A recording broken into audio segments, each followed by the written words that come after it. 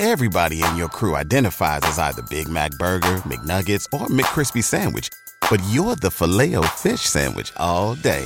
That crispy fish, that savory tartar sauce, that melty cheese, that pillowy bun. Yeah, you get it. Every time. And if you love the Filet-O-Fish, right now you can catch two of the classics you love for just $6. Limited time only. Price and participation may vary. Cannot be combined with any other offer. Single item at regular price. Ba-da-ba-ba-ba. Welcome to the Picture Book Look podcast. I'm Kim Chafee. And I'm Kirsty Call. Together we'll share some of our favorite picture books and chat with their creators to explore the journey from story idea to bookshelf. We'd love you to join us as we take a picture book look.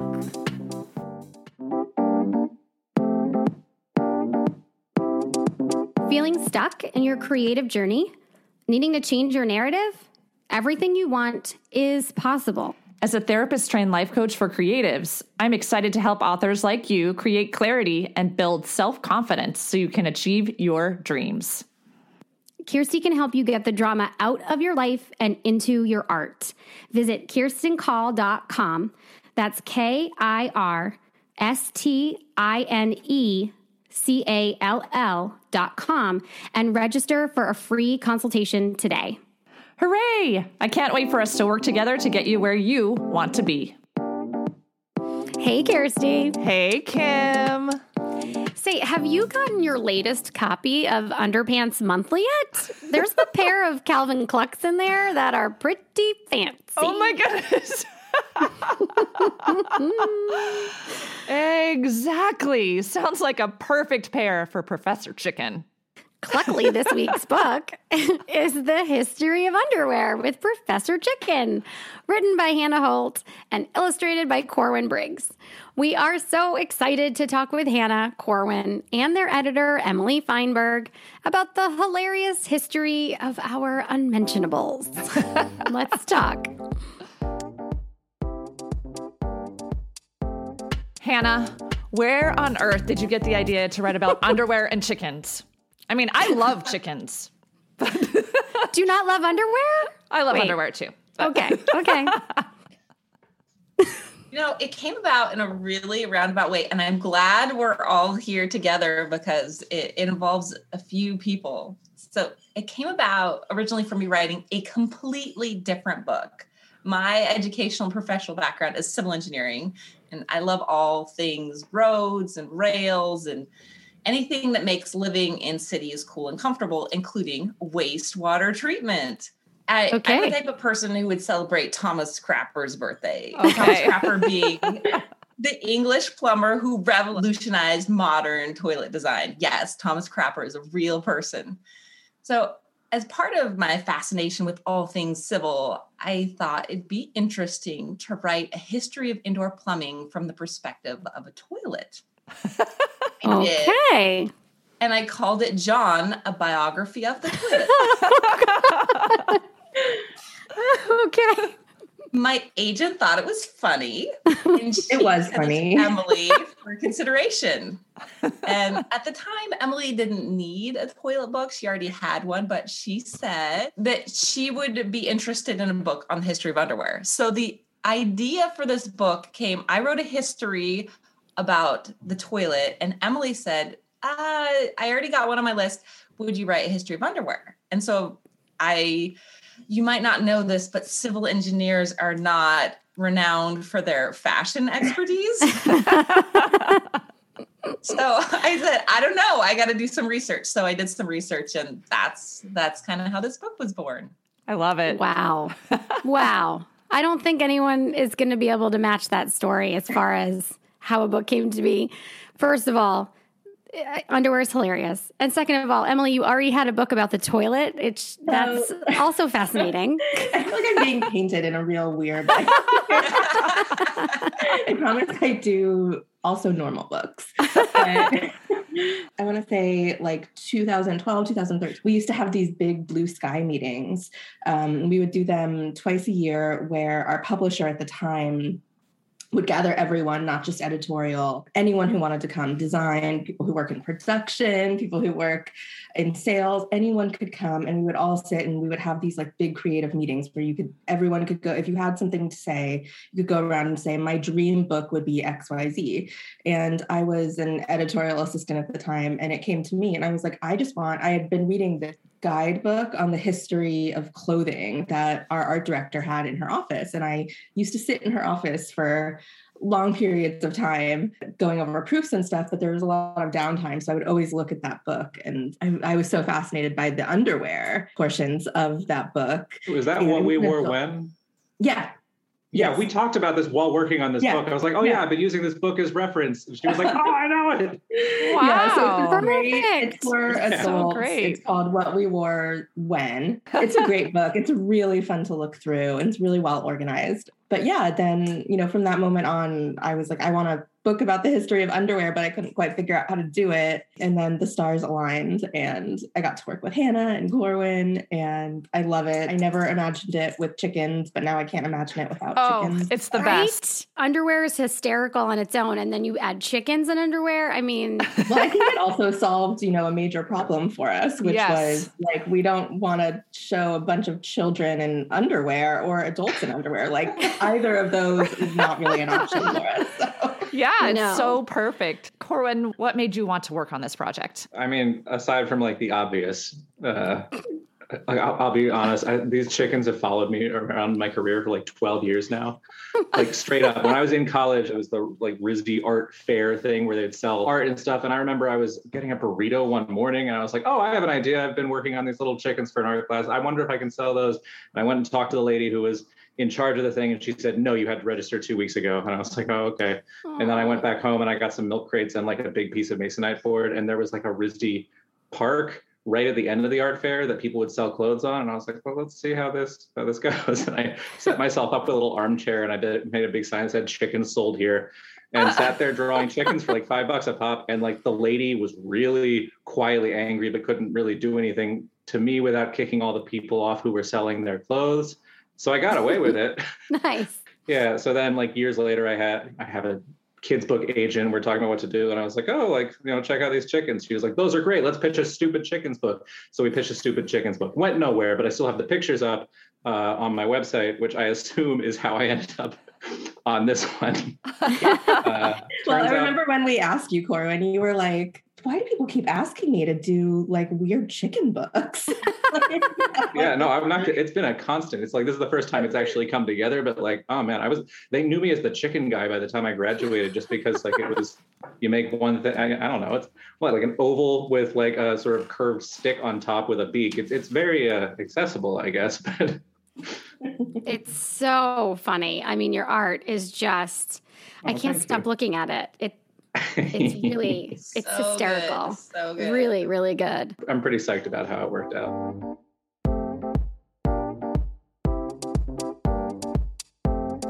When everyone is on the same page, getting things done at work is easy. No matter what you do or what industry you're in, how you communicate is key. Everything you type is equally important to collaboration, and Grammarly can help. Think of it as your AI writing partner, empowering you to communicate effectively and efficiently so you can make a bigger impact in the workplace. 96% of Grammarly users say it helps them craft more impactful writing. And as the gold standard of responsible AI, Grammarly is your secure AI writing partner that allows your team to make their point and move faster. By understanding your writing and context, Grammarly provides relevant, personalized suggestions. And with tone suggestions, you can navigate even the most difficult work conversations. You can also save time, from spending hours editing drafts to just seconds with one click. Sign up and download Grammarly for free at Grammarly.com/podcast. That's GRAMMARLY.com/podcast. Easier said, done. Everybody in your crew identifies as either Big Mac Burger, McNuggets, or McCrispy Sandwich. But you're the Filet-O-Fish Sandwich all day. That crispy fish, that savory tartar sauce, that melty cheese, that pillowy bun. Yeah, you get it. Every time. And if you love the Filet-O-Fish, right now you can catch two of the classics you love for just $6. Limited time only. Price and participation may vary. Cannot be combined with any other offer. Single item at regular price. Ba-da-ba-ba-ba. Emily, we want to back up a little bit because how did you find Corwin? So typically, we're always looking for illustrators. I have a file that I keep of just people that I like, and it's like broad ranging. And I try to divide it into like categories that make sense to me. So it's like funny, cartoonish, or like really natural, or, so if we have like a book about a coyote, we can really like find somebody who can do something really realistic. So I know I had Corwin in my like kind of comic-y section. I was talking to my editorial director and was like, I really want something like super commercial and fun and like, how can you go wrong? Like, we really just need something with a lot of energy. And we were looking through that. And she was like, oh, I love Corwin's work. And I was like, yeah. One thing that I also, find important when I'm looking for people is like, are they normal? Like, will we get along? Because we have to work on a book together for like 2 years. And that's pretty important to me. Sometimes you can't help who you work with, but if I can control it, I will. Mm-hmm. And it was instantaneous. And that's then wonderful. Corwin was pretty quick about saying yes, if I remember fantastic. correctly. So like, this all feels very kismet, which made me happy. Yes, definitely. So Hannah, we know that an incredible amount of research went into writing this book. Can you tell us more about the writing and research process? The first thing I did was researching, can I write a book about underwear? Is there information there? I know nothing about this topic. So the first 2 months, I just did like a literature review. What kids' books are there out there on underwear? What books for grownups are there out on underwear? And what primary sources do we have? What physical ancient underwear is in existence? Wow. And I learned pretty quickly that we have to get lucky. Underwear was never designed to last thousands or even hundreds of years. It's just a really perishable product made with organic material, and it dissolves. So we're really dependent on, who gets trapped in a glacier or who gets buried in a tomb in an arid environment, because moisture is the bane of underwear's existence. So we're really limited on what ancient underwear are still in existence. And most of what we do know about ancient underwear is what we know about underwear for grownups. And as Emily hinted, that leads itself to a problem. And I initially actually turned this project down because I didn't want to write a book that was half-dressed or naked adults for kids. That just felt really icky to me. And that's coming from a lady who wrote a toilet book, right? So I sent my agent, I'm like, thanks, but no thanks. I don't want to take on this project because of this reason. And she said, I bet you could find a way around it. And those were the magic words, which is why now we have chickens being everyone. So perfect. That is perfect. The very beginning of this book, it wasn't the pandemic yet. And so I did have access to libraries and lots more resources. And then at the end of this project, libraries were closed. I mean, you couldn't even call a museum and get someone to answer the phone because everything was shut down, which made researching certain aspects of this book really challenging. And I knew that most of my book was really westward leaning because those were the sources that were easy to find and they were in English. And I really wanted to expand the book at least a little bit. And I knew I wanted to do this spread. Emily, I think you were all about the montage because we had talked about creating this book like it was a documentary, right? So here's a documentary. I really wanted like some good fashion montages in there. Like a rom-com, where they're like getting their makeover. That's what I love it. I love it. So I wanted to do a montage of Eastern underwear of some sort. The problem being, there are not a lot of sources on that, at least in the English language. And I searched and I could not find any books that were available in the United States for this particular spread that I wanted to do. But I did find a couple of books that were available in China, but they were in Chinese. I do not speak Mandarin or Cantonese. I do not read Chinese, but I just went ahead and ordered the books anyway. And they took a couple of months to arrive. And while they were taking their time crossing the ocean, I looked through my friend network and I found I have a friend who is a Chinese translator, and I have a couple of friends who are native speakers. And I hired them to translate some pages for me so that I could get the information that I needed to do this montage spread, which is how the Chinese montage spread came about. Wow. That's awesome. That is very incredible. Cool. I'm curious, once you started drafting, because I'm sure researching took a long time. Once you started drafting, how long did it take before you had something that you felt was ready to share with your agent and with Emily? It's been so long ago, I almost don't remember. But I will tell you, I didn't land on chickens right away. I initially, I was trying to avoid the nakedness. And there were several different tries that I did to do this. One was a question and answer format, like, who has underwear that's made out of worms? Because, silkworms. Anyway, I tried all these different, approaches to get around it. The question and answer one was a little too repetitive. I think I pitched like a pair of time traveling underwear. I pitched... I would say you didn't even just pitch these. Like I was so impressed with Hannah that I was like, this book is going to be fine, because after I told her to go back and see if she could find a way around not putting people in the book, the next thing I got was like 3 or 4 different versions, full manuscripts. They weren't full manuscripts. I think they were like first 2 pages or something. It was significant, and it was like different versions, completely different from each other. What, like Hannah said, like one was like history of underwear with chickens. One was like the time traveling one. One was a Q&A, and there was another, and I was like, okay, this is going to work out. It's going to be amazing. Yeah. I've never had an author do that. Like she was like looking at every single angle, just so you know, as soon as I saw chickens, that was the one I wanted. That was the best one. And I was hoping, I'm like, this is obviously the best one. I hope she picks the best one.